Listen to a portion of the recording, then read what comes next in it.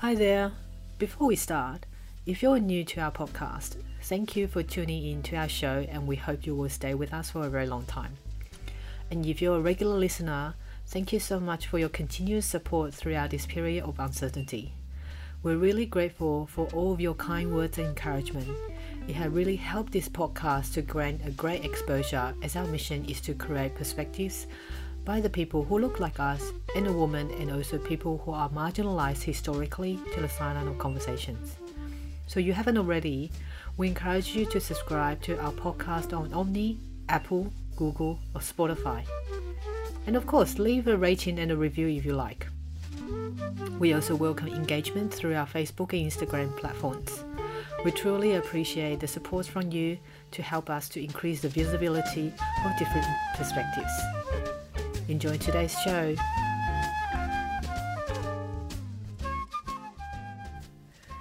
Hey y'all, this is Jessie. Hi, this is Helen. And this is Asian Bitches Down Under. It is a new segment called Therapy Tuesdays. Helen, tell us about it.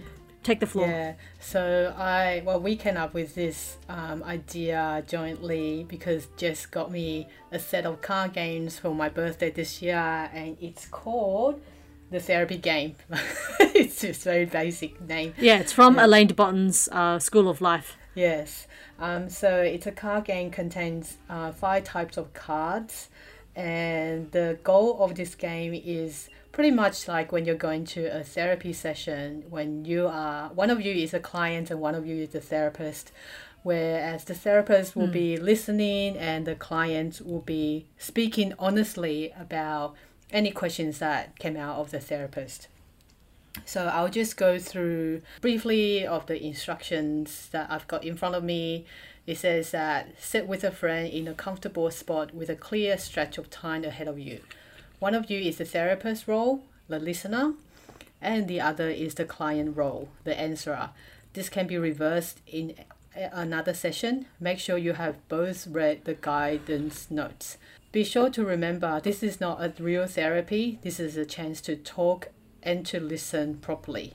So we want to do this game because since, we have extended our lockdown, of course, and we really want to keep the conversation open between not just us. I hope that, by listening to our episodes, that our listeners can kind of get some engagement with your family or friends as well. Maybe more.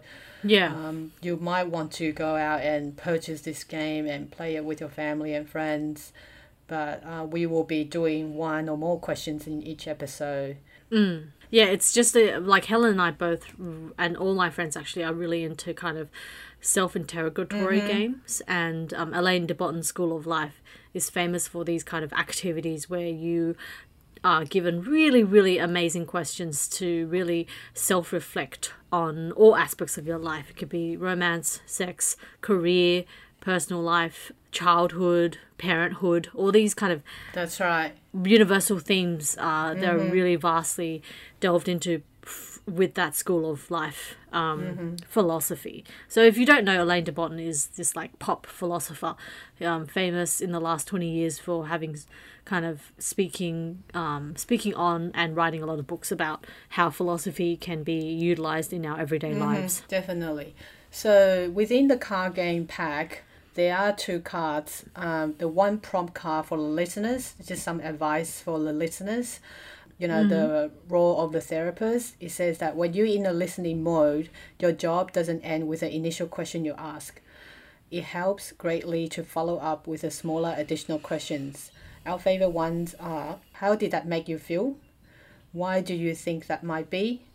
And can you say a little bit more about how that was for you? And as for the answerer, speaking about the most intimate things can be both huge relief and at times a source of anxiety or uncertainty.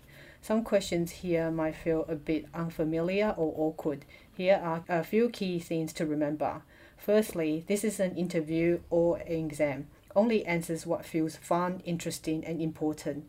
You're not being judged, just understood. And It says here everything is confidential. So obviously we're recording and having this on air on our podcast. It's not going to be confidential, but of course we'll go through the questions that if both of us or either of us don't feel comfortable of answering, we wouldn't talk about it. Yeah. Okay. Yeah, and none of what Helen and I talk about will be incendiary or we will try and not talk about people who are not involved in this conversation. Yes. Anything outside of me and Helen, and obviously if these anything that we talk about is quite sensitive, and it's just really a way for us to play this self-interrogatory game, and if you're listening at home and it brings up uncomfortable feelings or brings up or resurfaces uncomfortable or traumatic experiences from your past, then obviously we would say seek a professional medical person. Yes. And we always, Helen and I are both extremely pro-therapy. Extremely pro-therapy. Yeah, we're big advocates for mental well-being, and it is really important that if you don't feel comfortable, if you feel triggered, that you really need to speak to someone who could help you directly. Exactly. So should we launch into the first question today? And we're only going to do one question for each episode because it's like the point of these episodes are they're short snippets for you to think about the questions that are asked in your own life. So there are 5 categories: self, anxiety, work, relationships, and sex.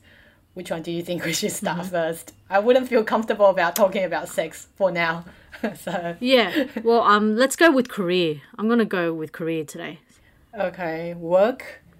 Okay. So Helen has like about 50 or 100 cards in front of her. She's gonna randomly select from the category of work. Where's the work? Okay, so I'm just gonna shuffle the cards for work and then pick one. Okay, I don't know if I can answer the work one because I'm not involved in. Stop belittling yourself. Okay. Oh, okay. Oh, I think we've talked about this before. Okay, I haven't played this game with you, so.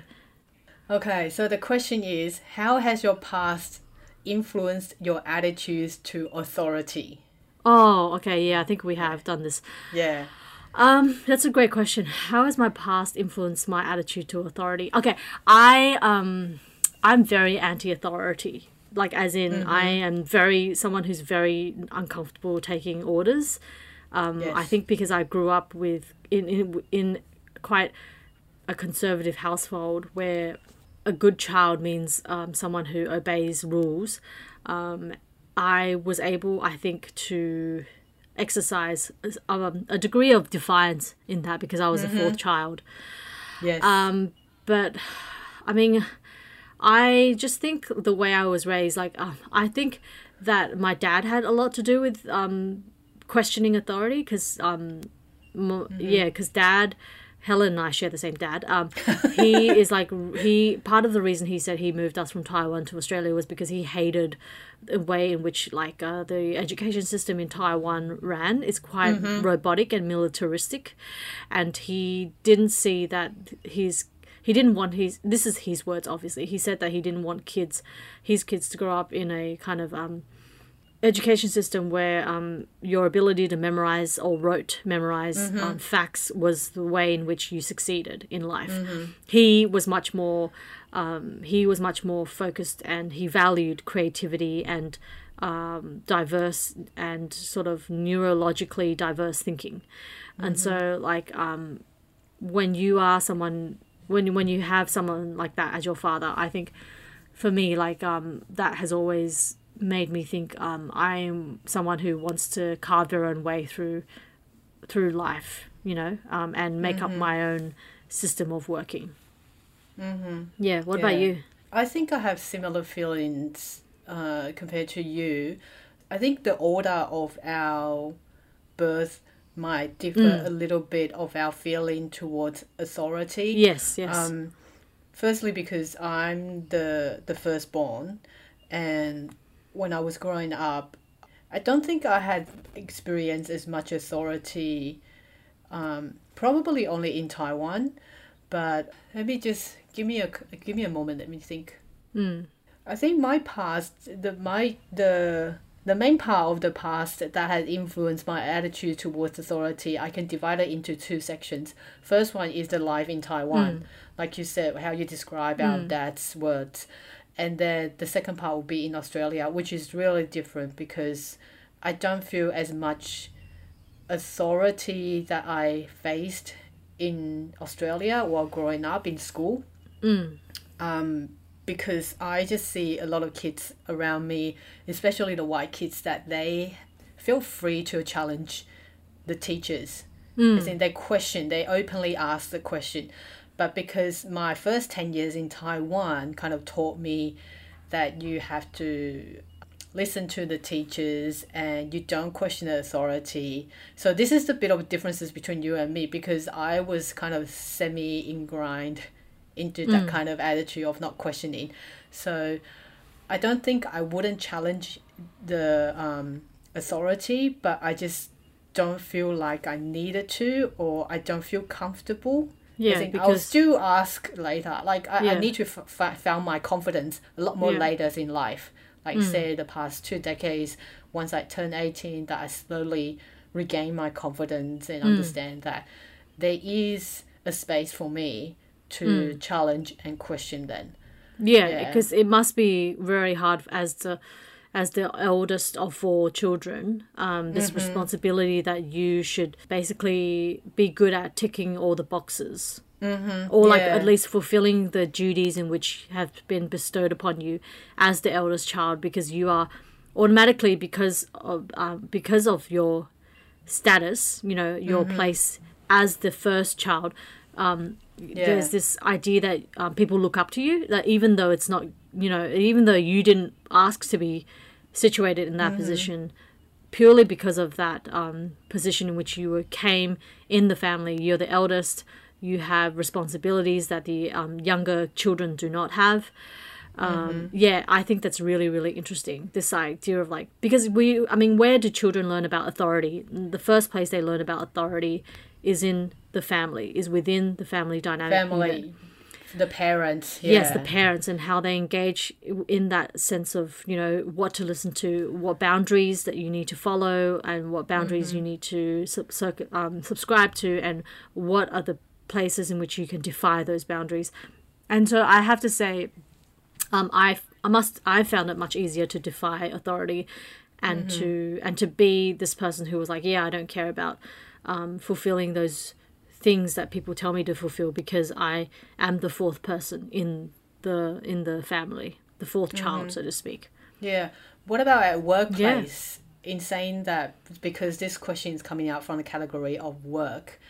How does that reflect on your... You know what? It really depends on what... Because I work across a lot of different, like, spaces. It really depends on which side of my work. Like, sometimes, like, I remember when I was a teacher, there were parts of my job where I really just wanted someone to tell me what to do. And then, conversely, there were other parts of my job where I really just did not want to be told what to do. So, like, for instance... you know, I appreciated when someone said, okay, we're having a concert and this is the stuff I need from you. You know, I need 2 carols, Christmas carols from your junior string ensemble. Okay, you know, like I like being given directions or instructions that are very clear in what is needed from me. Yes.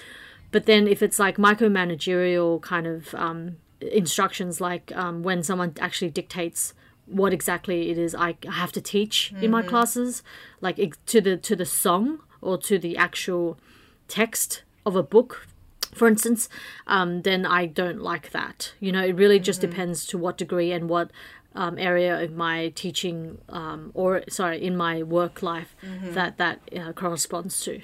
Yeah, I see. Well, for me, I think the work that has been all very equal position. So I haven't come across with any like supervisors or boss or whoever who's higher than me on the hierarchy has micromanaged me, and therefore that I don't feel like I need to challenge authority, because I had the freedom and the space to express what I want to do. But in saying so, how about exercising authority on your position? Oh, I'm very uncomfortable. I'm very uncomfortable doing that. I hate telling people what to do. I hate giving advice. I just hate anything to do with like exercising authority. That's the part of teaching. I was a teacher for 10 years before I became a journalist. That was the most uncomfortable part of teaching. That you needed this air of like sort of superiority in when you enter the classroom. It's not really superiority. And it's really strange, Helen, because I know myself that when I am a student in a class, it doesn't matter if I'm in a yoga studio or if I'm in an art studio or if I'm in a writing workshop. If I'm in the classroom, I want a teacher who's very, very like confident, and I want a teacher who tells me what to do. Like, okay, sit down, let's think about this, let's write. Like someone who has clarity and direction about where the class is going, you know? But myself as a teacher, I feel like I labor when it comes to thinking about telling people how to do something or what to do. And that's why I think I'd be such a terrible... I think that's part of the reason why I'm not so sure about being a teacher, a parent. A parent, okay. Like I think you need to, as a parent, I think you need some degree of like authority, or I don't know if authority is the word, but being able to be comfortable in telling someone what to do. It could be, you know, go get dressed, go put on your shirt, go put on your sneakers. Don't go on that bike, or don't ride on the road, or like these instructions. I find it doesn't come naturally for me. I guess if I become a parent, it'll just, you know, I'll just get used to it.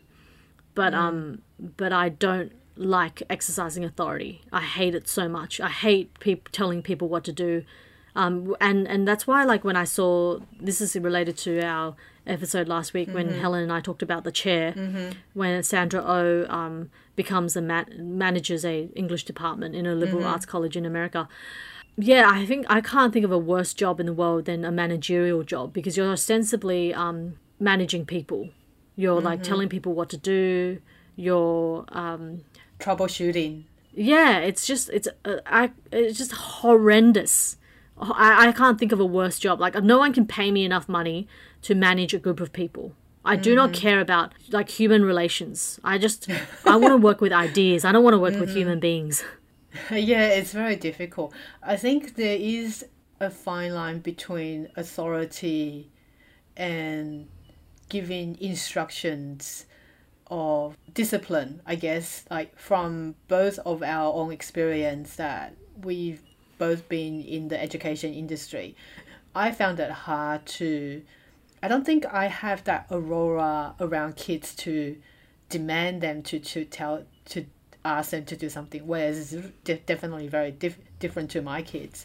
But I feel uncomfortable of telling students to do something as well, which is very hard when it comes down to when you express that you prefer a teacher who's confident and tell you and give you guidelines. I can all do that, but I don't have that. I can't find a word in English. There's a 气场, as in the... Yeah, what does that mean? Like, another word for attitude, as in when there's a sense of atmosphere when someone goes into the room and you feel immediately whether or not that you get intimidated by this specific person, or you feel like this is a person I can trust. I don't have that kind of atmosphere that I can send it out to my students. Right. I think most of I believe most of our students that really enjoy my class, but I don't think that it was necessary for me to send out those or convey vibes. Such messages that I have authority. That's why you need to listen to me. I know what you mean. Yeah, what an interesting question to start off our Tuesday therapies. Therapy Tuesdays. Remember, we're releasing these every Tuesday. Guys. Stay tuned for new episodes coming up on every Tuesday. We'll have one or more questions every episode. And of course, we encourage you to, open this conversation with your friends and family, and you might find something that's surprising. Yeah, absolutely. Use this lockdown time to learn more about yourself, guys. We encourage that. Okay, so we'll end the episode here today. And take care, guys. Stay safe and take care.